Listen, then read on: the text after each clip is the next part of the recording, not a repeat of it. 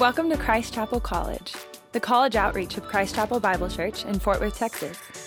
We hope everyone experiences what Jesus calls abundant life. So we unapologetically point to Him as the source of life and joy. If you're a college student in the Fort Worth area, we'd be stoked to connect with you. Find out more at christchapelcollege.org and on Instagram at Christ Chapel College.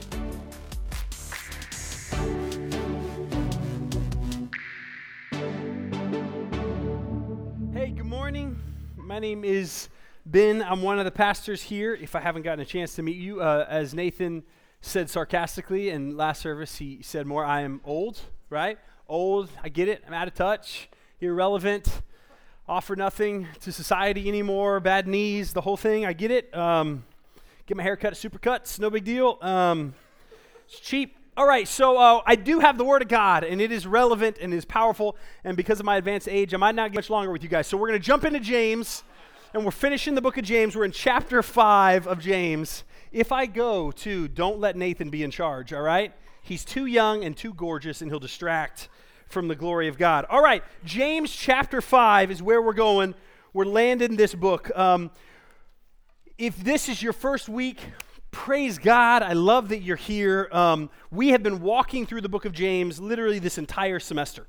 So we started chapter 1, verse 1, and been walking through this entire book of James. That's 5 chapters. We've been through 100 verses, and then today we will finish the final 8. There are 108. In case you're ever playing trivia one day, there's 108 verses in the book of James, and so we're going to wrap up the final 8 today.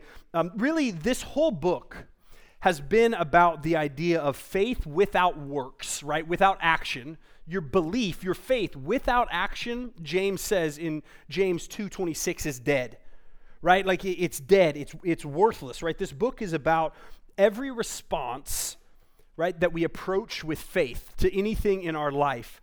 Because of the gospel, it should produce a really radically different result than the way the world would condition us to respond to anything, to persecution, to trials, to all kinds of things. This book sets that up. And the reality is that James is going to talk a lot about, and has talked a lot about, these real practical action steps, right? But they all come from, because you believe this, now do this and live this way. And things like, here's how we interact with trials. Here's how you interact with the poor. Here's what you do to pursue God's will for your life. Here's how to communicate well and how to watch your tongue when you're communicating. All these really practical things, all tied from belief. And let me illustrate it this way, because that is so much of what the Christian life is. It is faith being manifested, being lived out in our life.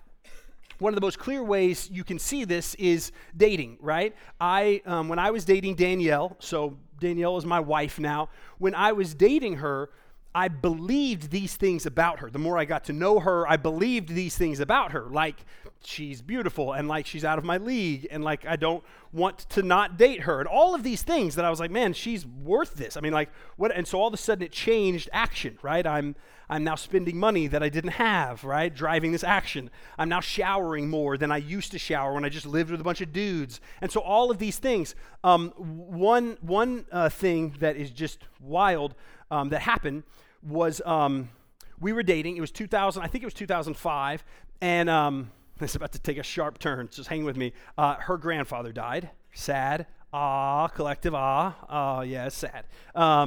And her grandfather died, and we were dating. I was just a boyfriend, and her grandfather, just a legend, just a stud of a guy, had a crazy, incredible life, all this stuff, and his health had been kind of bad. He passed away, and so I'm just a boyfriend trying to navigate, like, all right, what's my role right now? Want to comfort, want to, and so at the hospital after he had passed away, I'm kind of there with the family, and her sweet, amazing grandmother, who'd been married to this man for, just their entire marriage, this incredible decade-long marriage, maybe 30 or 40 or 80, I don't know how many, she was old, hundreds of years of marriage. She's obviously wrecked with grief, rightfully so, And she's like, we're going to the funeral home with the body. I'm not leaving my husband's side, which makes sense. So we go to the funeral home and they prepare the body and all that kind of stuff. The funeral is going to be 2 or 3 days later. And, they prepare the body. She just stays at the funeral home, so we're all kind of there grieving together. And again, I'm just the boyfriend, right? I'm just kind of the boyfriend in the back, seeing if they need anything. And then it turned into, she's not leaving. She's not leaving the funeral home. And so his body is kind of prepared now, and he's in his suit, and he's kind of out on a display table in this back room, her grandfather's dead body. And the grandmother is like, I'm not leaving. And the funeral director is like, well, she can sleep here if she wants, if somebody will stay with her. And then everybody looked at me, the boyfriend, who has zero responsibility and no real life outside of dating Danielle at the time. And so they were like, Ben, you can stay. And so, right, my belief in Danielle, right, this isn't my feelings, ended up having me sleep on the floor of a funeral home with the dead body of my girlfriend's grandfather, right? And so here's the situation. Her grandmother slept here on the couch, and then grandfather's dead body here, and then Ben on the floor here, right? And then about every 45 minutes, her sweet grandmother would get up and walk over to the body and hold it and weep, and then I would get up and I would pet her back and then walk her back to the couch and lay back down in between her grandmother and her grandfather's dead body. Weird, right? That's not a normal thing most people do. So if you're a girl and you're dating a guy and you're like, oh, this new standard has been set, would you sleep with a corpse for me? Don't do that. Don't be that. Don't be that girlfriend. But here's where I'm going with that. Because of what I believed about Danielle, right? We were dating. And that was not emotion, right? That wasn't like, oh, my feelings for Danielle want me to sleep on the floor of a morgue. That's not how that worked. What was happening was what I believed about this girl is worth it, right? My faith in being like, this girl is 100% worth that kind of really bizarre evening in my bizarre night of my life. Totally worth it, because my belief then produced an action to say, cool, I didn't see that one coming, but that's an obedient step to the belief of she is 100% worth it. So, and that's just a dating relationship, right? God's word is telling us who we are, who God is, the gospel of Jesus Christ, if we believe it. What it says about a relationship that we have access to our Creator, that you were designed to have access to, should drive action, should drive radical action, should drive lifestyles and decisions that the world would look at and be like, that's crazy, why would you do that? And the answer being, if it's true, because I believe it's worth it, because I believe it's true, because I believe this is how I've designed, because I believe in God's word. All of those things drive action, and that's what James is, right? James is a book of action. So even in these last 8 verses, it's going to be a sermon of just kind of a scatter shot of James's final words saying this and that and this, and don't forget about this, and pray with this. He's going to talk about prayer and healing and community and wandering away from the faith and all of those things, because this is James basically sprinkling a whole bunch of action that comes from this faith. And one of the things that we see about faith that we believe, that it will create an action step directed and informed by our belief, is that there's no neutral, right? The action steps that we take, right? Faith producing action, there's no neutral in the Christian life. I think it's one of the biggest traps that Christians fall into, is thinking,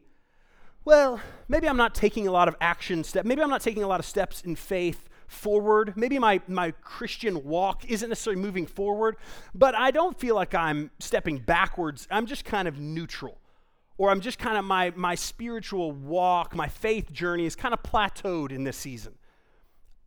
I think that is a lie. I think that is a strategy of the enemy, if that's even a thing, right? I think the idea that we can just plateau the Christian life isn't seen in Scripture. We are either walking towards him or we are drifting away from him. And if we think, well, I'm just plateauing, what will happen is that plateau season, whether it's weeks or months or years, at some point you'll wake up and realize, wait, I haven't been in neutral. I haven't been plateauing. I have been drifting further and further away. That's how God has designed this walk and this relationship. And so that's important as we jump into this. We're going to hit these final 8 verses. He's going to start with 3 questions, right? The questions he's going to ask is anyone among you suffering? Is anyone among you cheerful? And is anyone among you sick? So let's get after it. Just this first verse 13 is going to answer these 3 questions, at least 2 of them in one verse, from a perspective of one who has put their faith fully in Jesus. So verse 13 of chapter 5, James says, is anyone among you suffering? Let him pray. Is anyone cheerful? Let him sing praise. We're going to stop right there. And you can see real concisely, James, even in just one verse, is already asking and answering these. He's asking the question, are you suffering? And he's answering it very concisely, pray. Right? When things are hard, we have 2 options, right? We can take those things to God or we cannot take those things to God, right? So those are 2 options that we're going to have in relationship to hard things, suffering in our life in context with our relationship with God. Psalm 50, verse 15 says, God tells us to call upon me in your day of trouble. Right? God, our Creator, tells us as His creation to call upon Him. It's not going to trouble Him. He has designed this relationship to work in a way to say, call upon me. And yet so often that is not my first reaction. Right? When I am suffering, when things are hard, my knee-jerk reaction so often is not to bring it to God. And there's several reasons that maybe that's true for you, or at least at times that's true for you. One of them is maybe self-reliance. Right? When things are hard, maybe you say, man, that's just not I'm not the one who's going to go ask for help. Certainly I'm not going to go to God for help. I'm going to figure it out on my own. I'm going to be reliant. I'm going to figure this out and grit my teeth and solve this problem myself. And so see, there is a lack of faith that's going to lead to a lack of action, because the faith step would be, do I believe the obedient thing to do is to not walk in self-reliance? Do I believe that the mature Christian thing is actually to be dependent on the Lord? And the depth at which I believe that, right, the faith at which I believe that is going to produce action. But if I'm like, no, I don't really believe that I need to be dependent. I think I got this on my own. If my faith is in myself and not God's word or who God is, well then sure, I'm not going to take action. I'm not going to bring Him the hard things in my life because I'm going to be self-reliant. Another hurdle to bringing Him hard things is going to be real reasonably frustration. And here's what I mean by that. If you're going through something hard or have been through something hard and you've got suffering in your life, there's a chance that you then are thinking through the idea of, okay, well, God is sovereign, God is in control, and He allowed me to go through this suffering. And if you're hurting and you're experiencing really hard things, I totally understand there's going to be a lot of us that then get stuck in this place of frustration saying, God, it's your fault that I am suffering. So why would I take this from you? God, you allowed this to happen. And so often, the command to take these hard things to God, right? They get handicapped because I don't know that I trust God. Again, a lack of faith. Valid, totally valid when we run into those hurdles, when we've experienced hard pain. But the question it begs in my heart is, do I really believe? Specifically for that one, do I believe God is good? Right? Even when hard things are happening, even though horrible stuff, even though this happened and God is in control and He allowed that to happen, the question is, can I still trust that He's good?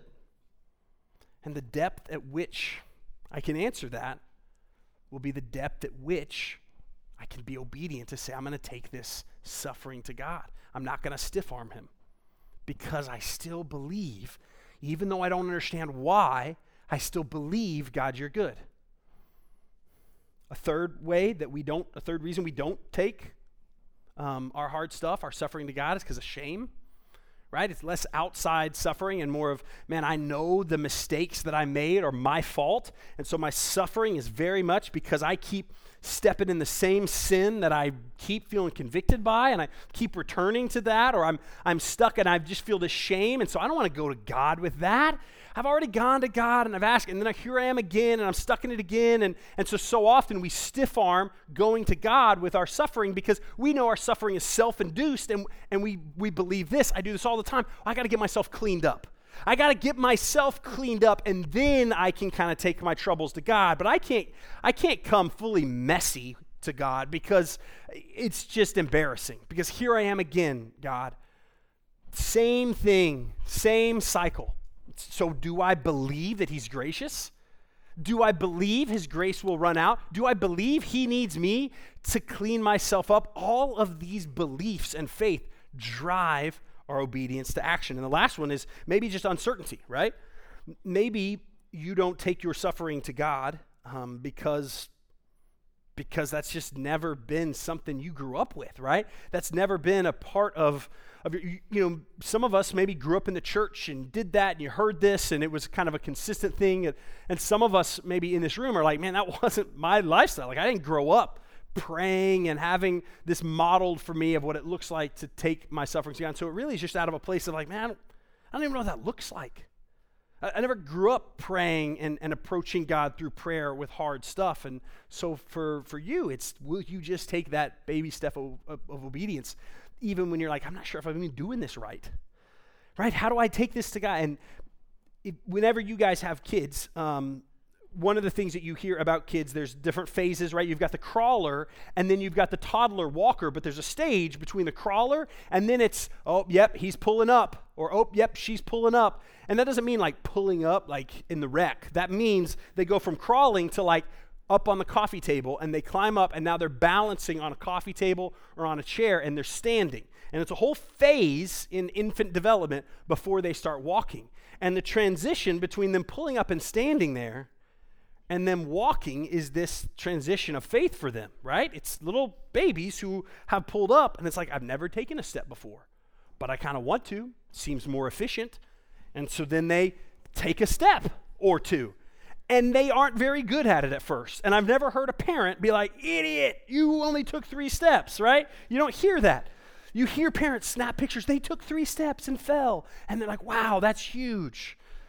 And our Heavenly Father, if this whole concept of prayer and personal relationship and bringing things to God is this foreign thing, you didn't grow up with it, this wasn't the Kool-Aid you were drinking growing up, and all of a sudden now it's like there's this relationship, I don't know what that prayer, just start praying. And I don't even know if I'm doing this right. Your Father will meet you there.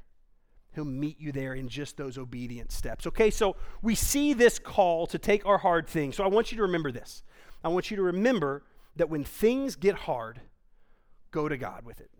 Okay, when things get hard in your life, there's all kinds of reasons we wouldn't, right? Our shame, our frustration towards God, our just uncertainty of how to do that ourselves, even just our self-reliance, that we need to change our minds about and say, God, I'm going to believe your word, and I'm going to take those hard things to you. The second question James asks is not just, is anyone suffering? He then says in verse 13, is anyone cheerful? And he answers it, let him sing praise. And again, often this is not my first reaction, right? My first reaction is not to praise him when things are good so often. But earlier in James, we saw, one of the very first weeks we were preaching it back in January, in verse 17 of chapter 1, it says this.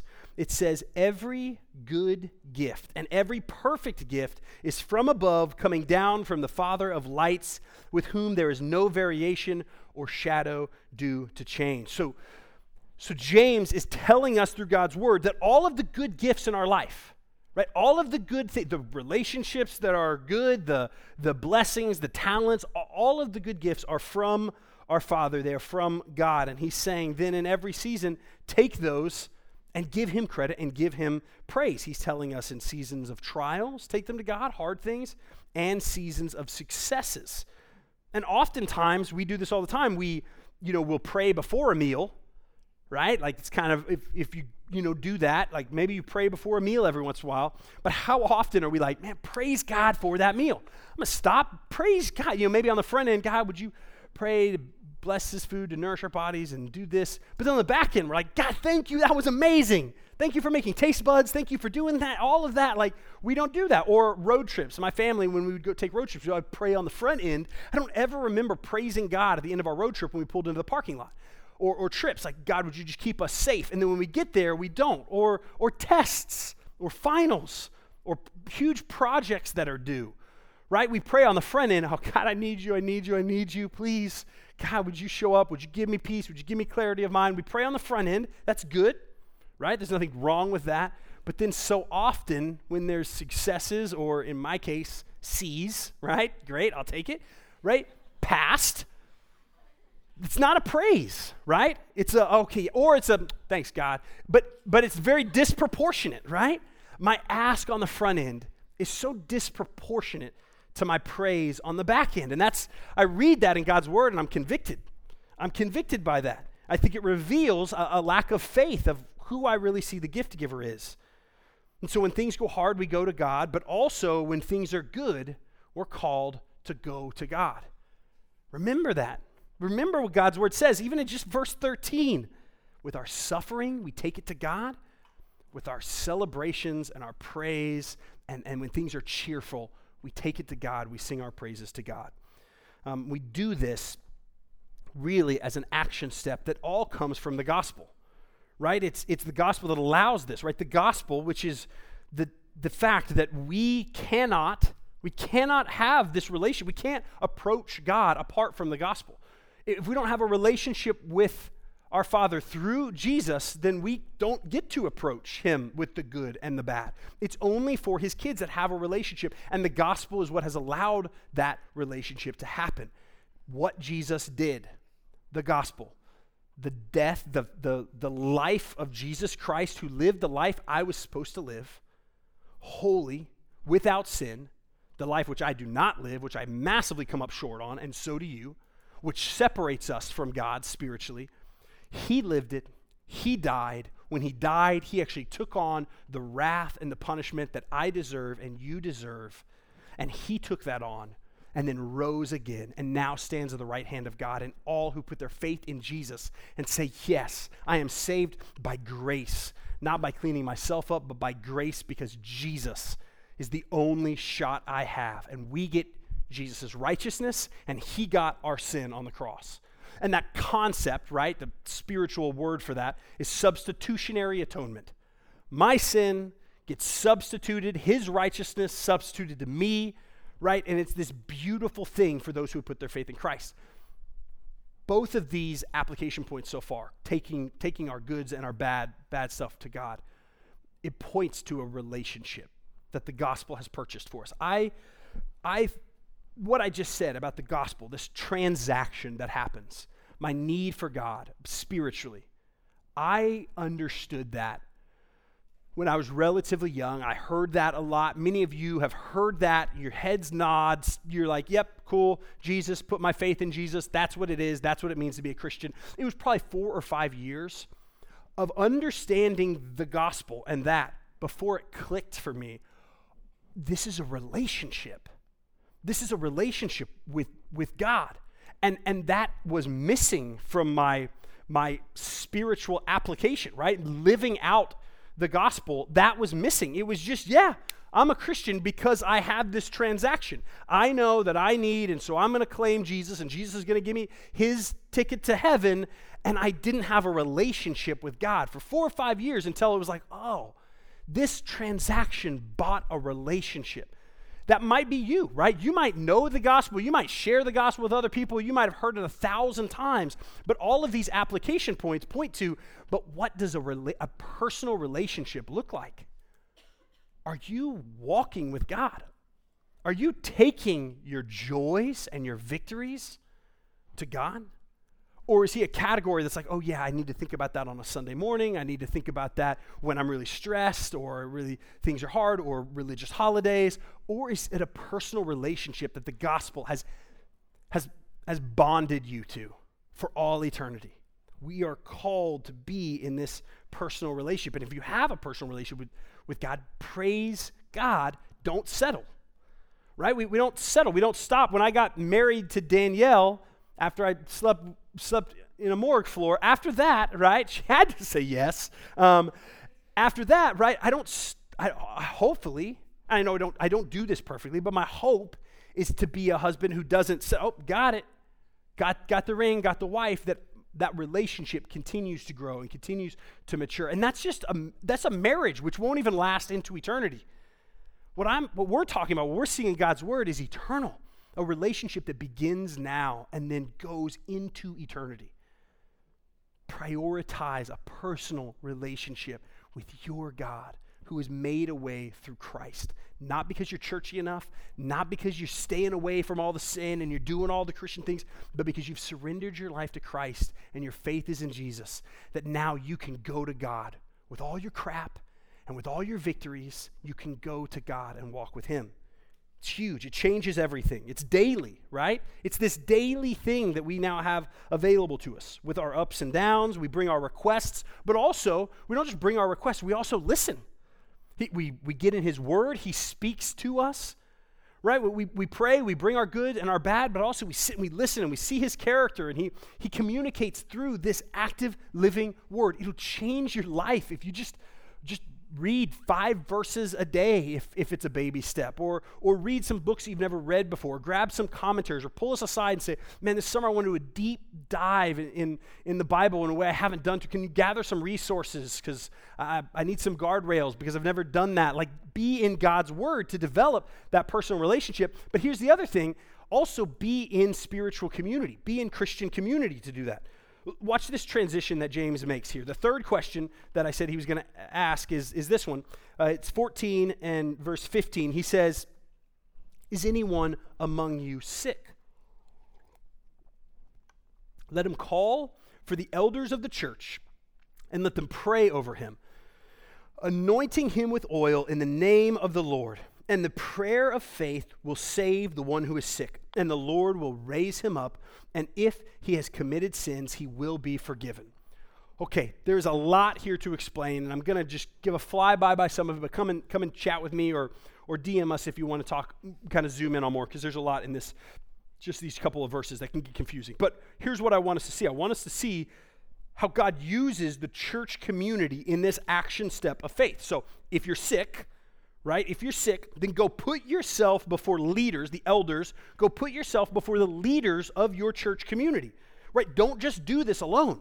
So we see this action step of faith now is not even just this personal interaction with God. All of a sudden he's saying, hey, another action step of faith, if you really believe, is to submit to leadership, right? To take your vulnerable illnesses that maybe you're embarrassed about, maybe they weren't socially acceptable in the day, and go and bring them before the elders of the church. Yes, there's deep personal relationship we see in James 5, but also there's deep spiritual community as well, Christian community. So what is James talking about here, right? A prayer service for healing? Yes, it's exactly what he's talking about. Right, we see this, the same word he uses here for sick is only used in the New Testament when it's talking about somebody really sick, right? Like Lazarus, Jesus' buddy, says it's the same word, he's sick, and he dies 2 days later, right? It's a word that when it's used, it's like, ooh, man, they are really sick. It's not like they've got a runny nose or they've stubbed their toe. Like, this is for people who say, man, there is a real sickness. And he says, man, if that's you, then come. And there was this anointing of oil, which would have been kind of this cultural custom. And then we see this promise that God will use this prayer in the body. He'll use it to raise them up. It doesn't say he will instantly heal them, but he says that, yes, he will raise them up. Now, I'm going to nerd out for just a second. I'm going to nerd out for like 90 seconds, all right? There's 2 categories of theology here that this kind of touches on, right? There's the category of cessationists, and there's the category of continuationists, all right? So this is just kind of some nerdy theology stuff. Maybe it's up your alley, and if not, you can check out, and I'll bring you back in here in a second. Those categories they're both believers. We're all agree on the main things, but how they interpret things like this, and specifically the book of Acts, the continuationists would say, they would have the theological position that, like the book of Acts, the way that the New Testament church functions, specifically the apostles, they were given sign gifts, right? Everybody's got spiritual gifts. Those still exist today. You have a spiritual gift if you're in Christ. We could talk about that in a different sermon. But in the early church, there were these sign gifts, and one of them was healing. And when I say healing, it was a gift that was given to an individual apostle. So Peter had it. And in Acts 5, it talks about, Peter was healing everybody, right? And it was given, we believe, because they were authorizing the message of the messenger. Jesus had died, he had ascended to heaven, and he had said, now these apostles, first generation of the church, spread the word of the gospel. and they were given these sign gifts to show, no, these guys are legit. In Acts 5, it talks about Peter walks, and people would pull mats with other sick individuals in the path where they knew Peter would walk as he's healing people, because even the shadow of the apostle Peter, right? Peter, who's kind of a doofus, honestly, chopping off people's ears before Jesus gets arrested and denying Jesus, that Peter gets filled with the Holy Spirit and walks a path, and his shadow is healing people, right? It's awesome, powerful. I believe it absolutely happened. Continuationists would say, yes, sign gifts still function in that same way. We at Christ Chapel are not continuationists, nerding out a little bit. We are cessationists, which means we believe the sign gifts have ceased to function in that way, right? That we are no longer entitled to have that gift in this era of the church, but they still absolutely exist. Here's what we do believe. God still heals. God still heals. God still heals. You better believe if somebody is sick, we're going to say, we're going to pray for them. We're going to lay hands. God, would you heal them? The difference is we are not entitled to get a yes. Right? I'm not entitled to say, yes, I have this gift now that I can put my hands on people in the hospital and they will be healed the way that it happened in Acts. That was descriptive, but not prescriptive to how we function, right? Have I thoroughly nerded out enough about sign gifts and healing? Okay, good. Who did I lose? No, don't raise your hand. But that's important because here we see this idea, and James talks about it, and you've got this prayer for healing. We actually have, at our church on May 21st, we've got a service where the elders, after Converge, if you're here still in town, come to Converge. It's our 11 o'clock service with the elders after the service who will pray for healing for anyone who wants to. You better believe we're going to ask God to do big things. I believe I've seen healing, but not because I have any power, but I'm going to ask in faith. We are called to do that also. So we as a church believe we are called to do that, to submit under leadership, to ask boldly, to expect that God can do mighty, mighty things and ask for those things. But yes, physical healing, but also for emotional encouragement, for spiritual support. We are called, I want us to walk away from this, leaning on church community when you're hurting.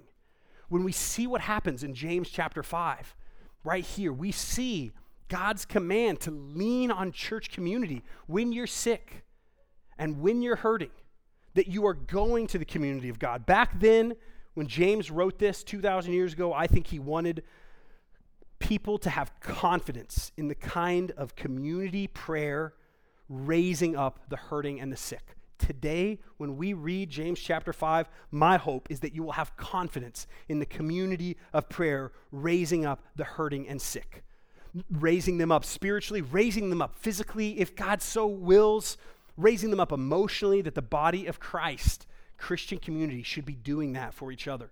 It's a part of the design of the church. And more than just community being used to bless them in these physical ways, also we see here the community of God is utilized in these spiritual healings. Look at verses 16 through 18. James says, therefore, so on the tail of this kind of healing service, he says, therefore, confess your sins to one another. So we see this other application of how community in the church should work. Confess your sin to one another and pray for one another that you may be healed. The prayer of a righteous person has great power as it is working. Elijah was a man with a nature like ours, and he prayed fervently that it might not rain, and for 3 years and 6 months it did not rain on the earth. Then he prayed again, and heaven gave rain, and the earth bore its fruit. Okay, so that's a reference to Elijah in 1 Kings chapter 17. Elijah looks at the nation that he's a prophet and a leader of and says, dude, we are off the rails, just living in sin, don't care about God. And he believed, faith that drove action, he believed it would be better to experience the consequences of God's discipline, a massive drought, the consequences of God's discipline, rather than to stay in this spiritual drought. Right? We need God to wake us up. And so he prayed, God, would you give a drought to help wake up this nation, right? And God did that, right? The power of this prayer. Our sin, when left unconfessed, just, you know what, we've got sin in our life and we're just going to stuff it down and we're just going to be okay with our sin. Sin left unconfessed, sin left hidden, is going to eat away at your relationship with God. Guys, listen. The sin in your life, we've all got it. When we hide it, when we keep it, the temptation, the things that people don't know, God says to bring that into community, to confess that. That doesn't mean publicly you got to stand up and say, hey, here's what I'm really struggling with, but that God's community is designed to have pockets where you are known well enough that you can confess things. 1 John says this. He says in chapter 1, verses 9 and 10, he says, if we confess our sins, God, he is faithful and just and will forgive us our sins and purify us from all unrighteousness. If we claim we have not sinned, we make him out to be a liar and his word is not in us. We all have sin in our life. And yet we want to keep it hidden. We are called here to lean on church community when you're stuck. When you're stuck in sin, when you feel conviction of sin, that our hope and prayer is that you've got one or two other people that you're walking in community with who are able to show you the grace of Jesus, not measure you up against some religious checklist, right? But show you the grace of Jesus and the love of Jesus that also is not okay with that sin, and you, vice versa, in their life to walk in accountability and confession. Right? If you're not doing that, it would be like cancer, right? If you had cancer in your life and somebody diagnosed it and you say, yeah, I just don't want to look at that. I don't want to be I don't want to know about it. It is still going to eat away at you.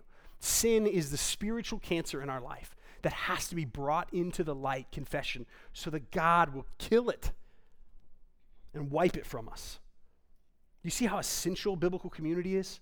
I want to land on these verses, the last two verses James brings up. He says this, he says, my brothers, if anyone among you wanders from the truth and someone brings him back, again, this community, this brother, sister, let him know that whoever brings back a sinner from his wandering will save his soul from death and will cover a multitude of sin. You see how essential biblical community is? Right? We wander. Remember, there's no neutral. We will drift.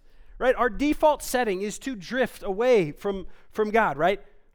But if we've allowed ourselves to be known, if you've allowed yourself to be in, yes, a real deep personal relationship with Jesus, but also genuine biblical community, then when you wander, God's design here, if we really believe that takes faith to be that vulnerable with people. But if you really are known in that way, you have brothers and sisters who love you, can chase you down and bring you back to the only one who can purify us, connected to this fountain of living water that purifies a bunch of broken sinners like me and like you. And maybe you are that person who knows someone else, and you get to be that person to somebody else to say, I love you too much to just let you keep wandering. Not out of judgment and condemnation, but out of the kindness of God. There's something better for you. God's design is so beautiful. He has paid for our sins, so we don't have to walk in them any longer. You guys are about to step into summer, and for college students, I've done this for a while, and I've watched college students go into summer, and one of two things oftentimes happens. Again, kind of there's this lack of neutral. Awesome, you grow a ton, you do summer camp or you serve at your church, you get connected, or your family's just really life-giving and it's great, and you come back really refreshed spiritually and challenged and grow and all those things, take steps towards God. Or during summer, you're exhausted, you guys worked your tail off, you hit the summer, you're exhausted, you just need to veg, and veg turns to plateau, and plateau turns to drift, and you come back in August and you're hurting, and you're spiritually dry, and you feel empty.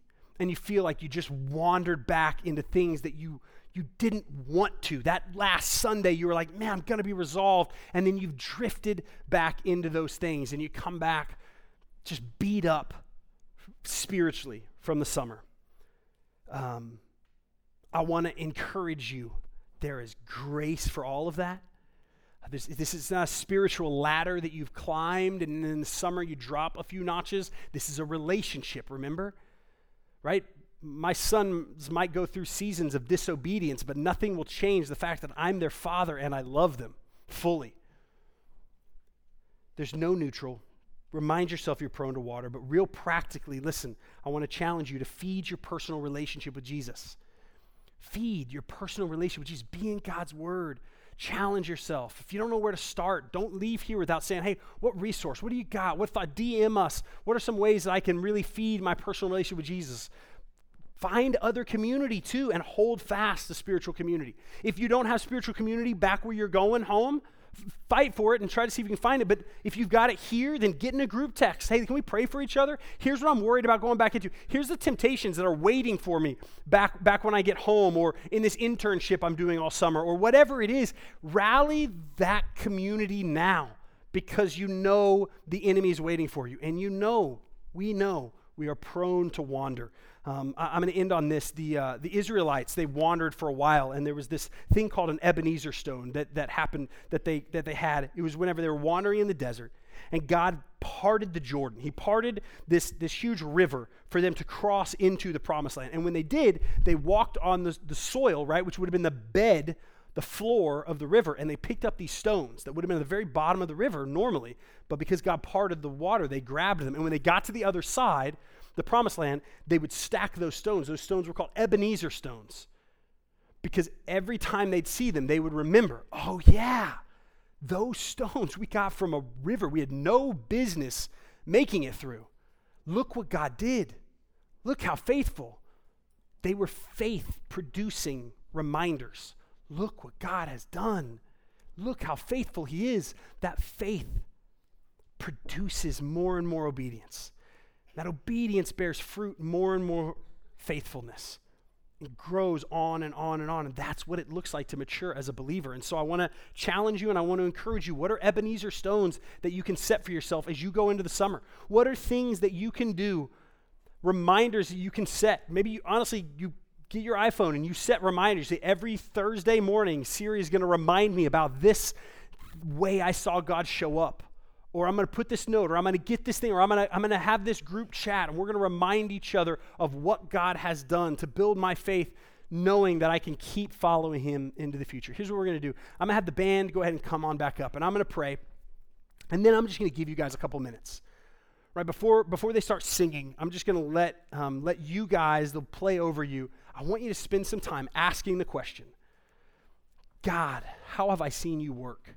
How have I seen you show up? And maybe you had a rough year. Maybe you had a rough year and you feel like you've been distant from God. Then I want you to, in this moment, experience and feel God's pleasure as a daughter or a son, right? As someone created by him who wants more of you. Even if this is the best moment of your year spiritually, then I want you to sit for 2 minutes and dwell on the fact that you have a God who doesn't hold your sins against you, but hung them on a cross 2,000 years ago and says, do you believe and will you follow? And if that's already you, then think back on this year and ask the question, God, how have I seen you? If you want to journal, if you want to type notes in your phone, whatever that looks like between you and the Lord. And then also I want you to ask the question, not just look back, but also, God, what do you have next? What's that next little baby step of faith for me? What do you have for me? Let me pray. Father, thank you for how you love us, God. Thank you for your grace. You are more than just a kind Father. You are a gracious King who we have no business being in relationship with, but yet in your kindness you adopted us through Christ for those who are in Christ. And so, God, even the next couple of minutes, will you meet us in this place in ways that only you can, God? Would your Spirit call to our memory ways that we saw you show up, maybe in mundane, silly things that we didn't even give you credit for in the moment. But God, this morning, you remind us that you were behind those victories. And God, you were with us even in our suffering.